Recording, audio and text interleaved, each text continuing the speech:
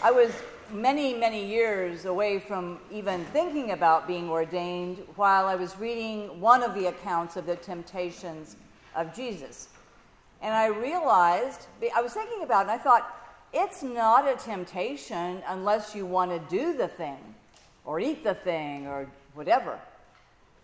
And that surprised me, and it gave me a new look at those temptations. We all know that Jesus was tempted, yet without sin, because the writer of the book of Hebrews tells us that. So if he was tempted after the 40 days in the wilderness, he must have wanted to turn rocks into bread.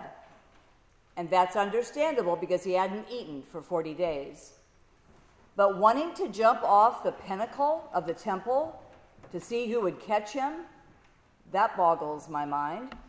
And wanting to have all the kingdoms of the world be his, well, that boggled my mind until I don't know when. It must have been last year, first Sunday of Lent, or maybe another first Sunday of Lent. I was reading a commentary, and they said that actually the temptations, the first and third, were sensible because the people of Israel, many of them were hungry. They were an occupied nation. So if he could turn rocks into bread, he could feed those hungry people. And if he had all the kingdoms of the world in his power, he could free his people from the Romans. I don't remember what they said about the pinnacle, though. That's still, I can't imagine wanting to go, woo! I don't know why. And I can't remember much. Let's see. But this year, as I read it, I remembered that thing in my head, but I was struck this time by what Jesus did in order to resist those three temptations. Because we just heard the Genesis reading, Eve did not resist. And so I looked hard at that text in Genesis too, just reading it in English, not in Hebrew. Because when we tell the story, a lot of times we call the fruit an apple. Oh, it was a beautiful apple, and she was tempted by the apple. But if you listen to the serpent, who was a serpent, a snake, not the devil, no mention of a devil, the serpent said, your eyes will be opened, and you will be like God. And when I read that, I thought, I'd have eaten dog poop in order to be like God. That was quite a temptation, wanting to be like God. And just to clear up some things in case you may already know, but I had looked closely for the first time, I guess, and noticed that Adam was with Eve during that whole conversation. He heard it all.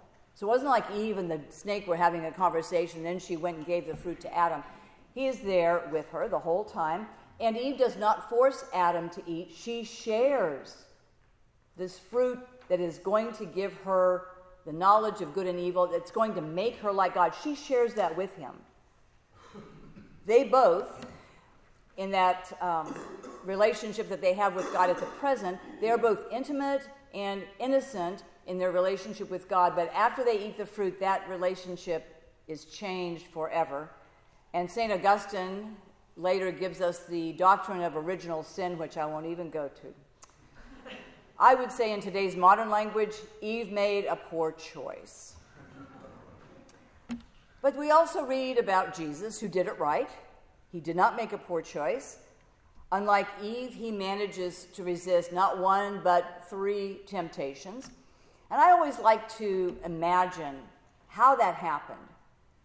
What might he have been doing from the time that he was led by the Spirit into the wilderness and the end of the 40 days when he was tempted?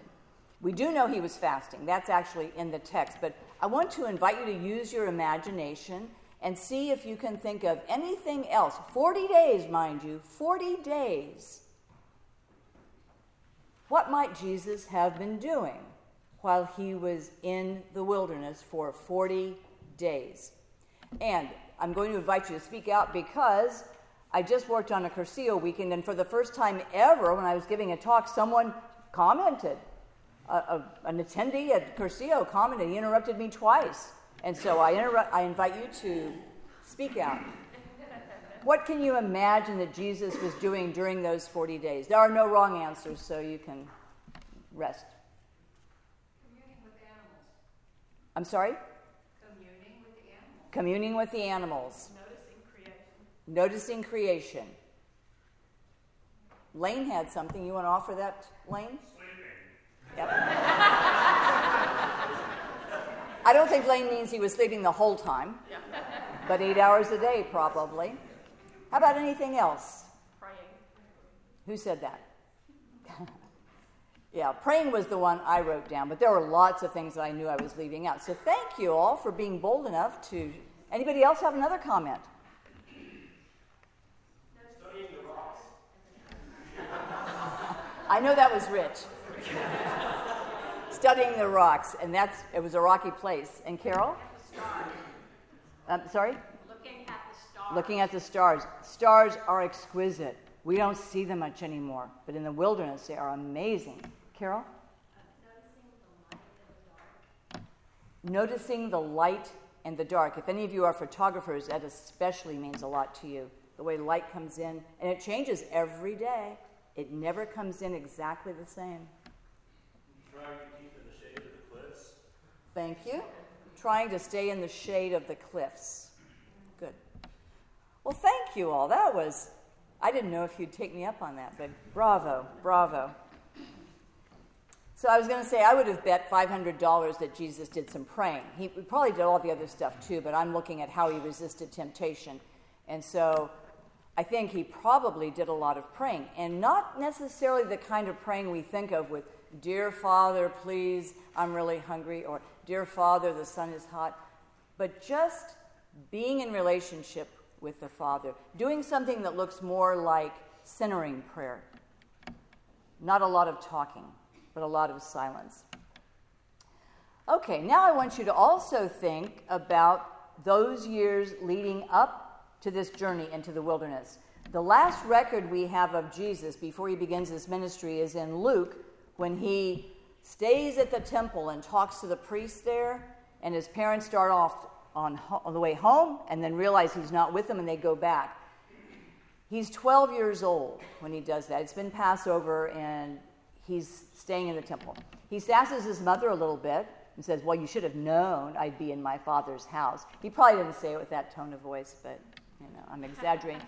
And then he goes home and he continues to be under their authority. But that's the last we know of him. So from the age of 12 to the age of 30, he's been doing a lot of spiritual work.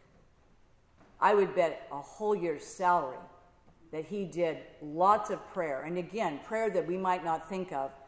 Just simply getting to know his Father, listening, a lot of what I would call centering prayer, or something that looks like centering prayer.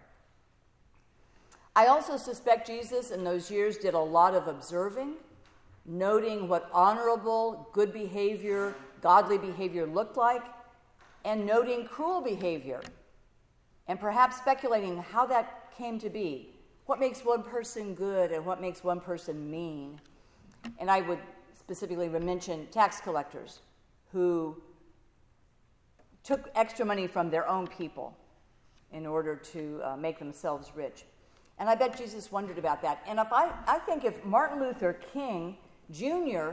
had a dream of justice, I suspect Jesus had a dream, too, about what the world might look like if the kingdom of God were to take place right there in the nation of Israel. So, for 18 years, Jesus lived however he lived. My way is just imagination. You might have another way for thinking of how he lived. He was earning a living, and he was paying lots of attention to the world around him and spending every spare minute, I think, with his heavenly Father.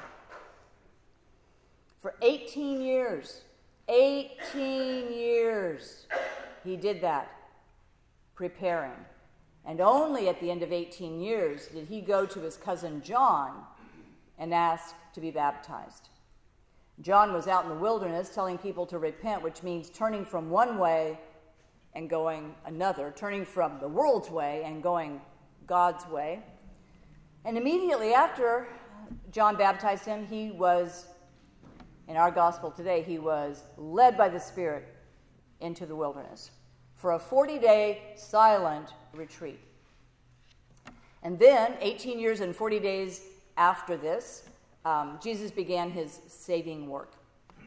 He has practiced and practiced and practiced and practiced before he began that saving work.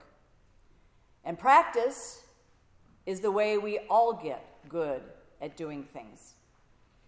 I don't know how many years ago it was, but at one point I was teaching 7th grade reading at Connell Middle School in San Antonio, and I had a unit on the Holocaust. And together we were reading a book called Number of the Stars, a fiction book, and every day they were seeing a little tiny portion of the diary of Anne Frank. I also called up the Jewish Community Center and found out that they had speakers who would come and talk about the Holocaust to kids for free. So I had a woman come out. I don't remember the first 5 periods of that day. I don't remember how they were different. The woman finished her presentation by asking the kids, so now you know how this all began and how it led out. If this happened in this country, would you want to be a perpetrator, a victim, or a passive observer? I have no idea what the first 5 classes said. Obviously nothing momentous. But in the 6th period class, a boy named Javon said, I want to be a rescuer. And you could see her she didn't jump as big as I did, but she moved. She wasn't expecting that. That was not one of the choices, but she was well practiced herself, a professional. And she immediately said, do you know how you do that? Do you know how you become a rescuer? And of course the kid, no, I didn't know. She said, you start today by telling the truth every time. You start today by doing your homework, even when you don't want to, when you'd rather be outside with your friends. You start today by telling your parents where you were, even though you know you're going to get in trouble when they find out. You start today over and over and over doing little things so that if the time ever comes when you are called to save a life, by being brave, you will have the courage and the know-how to do that because you will have practiced and practiced and practiced. Oof.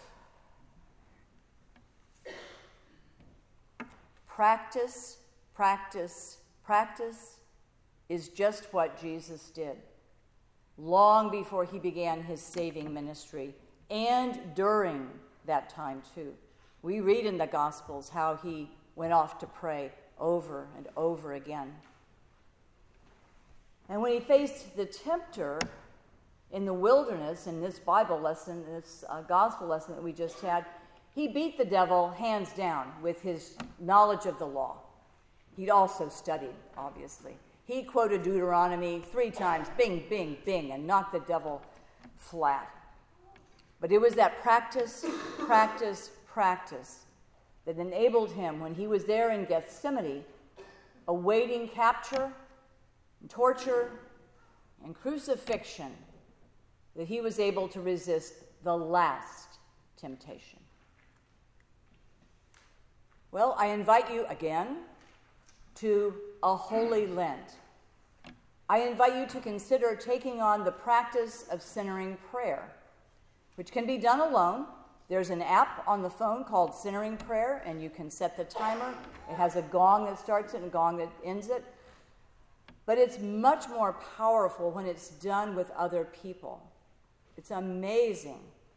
And just after listening to the presentation by Brian during the adult forum, talking about preparing for the new rector, I thought, whoa, what would happen if there were small groups of people meeting to do centering prayer with that in their hearts? Help us call the right person. Help us to be the people. Help us to do this process well. So there's something really powerful about doing centering prayer with other people. And we have 2 opportunities here in this place. On Saturday morning at 11 a.m., there is a basic bare bones centering prayer that takes place in the Chapel of the Holy Spirit down in the Student Center. It starts at 11. It ends at 11:20. You just come. And there's another one that's been going on for years that starts at 4:45 on Sunday afternoons in the parish hall, either in the library or upstairs in Laura Corner. It lasts till 6. And that group doesn't just do centering prayer like the Saturday morning. They read books together, they talk, but then they do centering prayer. But however you decide to do Lent this year, whatever practice you decide to take on, if you do decide that, you want to do that because when the tempter comes, and it will, and it won't be a snake, that would be easy. It'll be something that looks more like television or Facebook or newspapers or maybe bad friends. But when the tempter comes, you want to be able to turn away from that and turn toward the one who gives us life and gives us abundant life.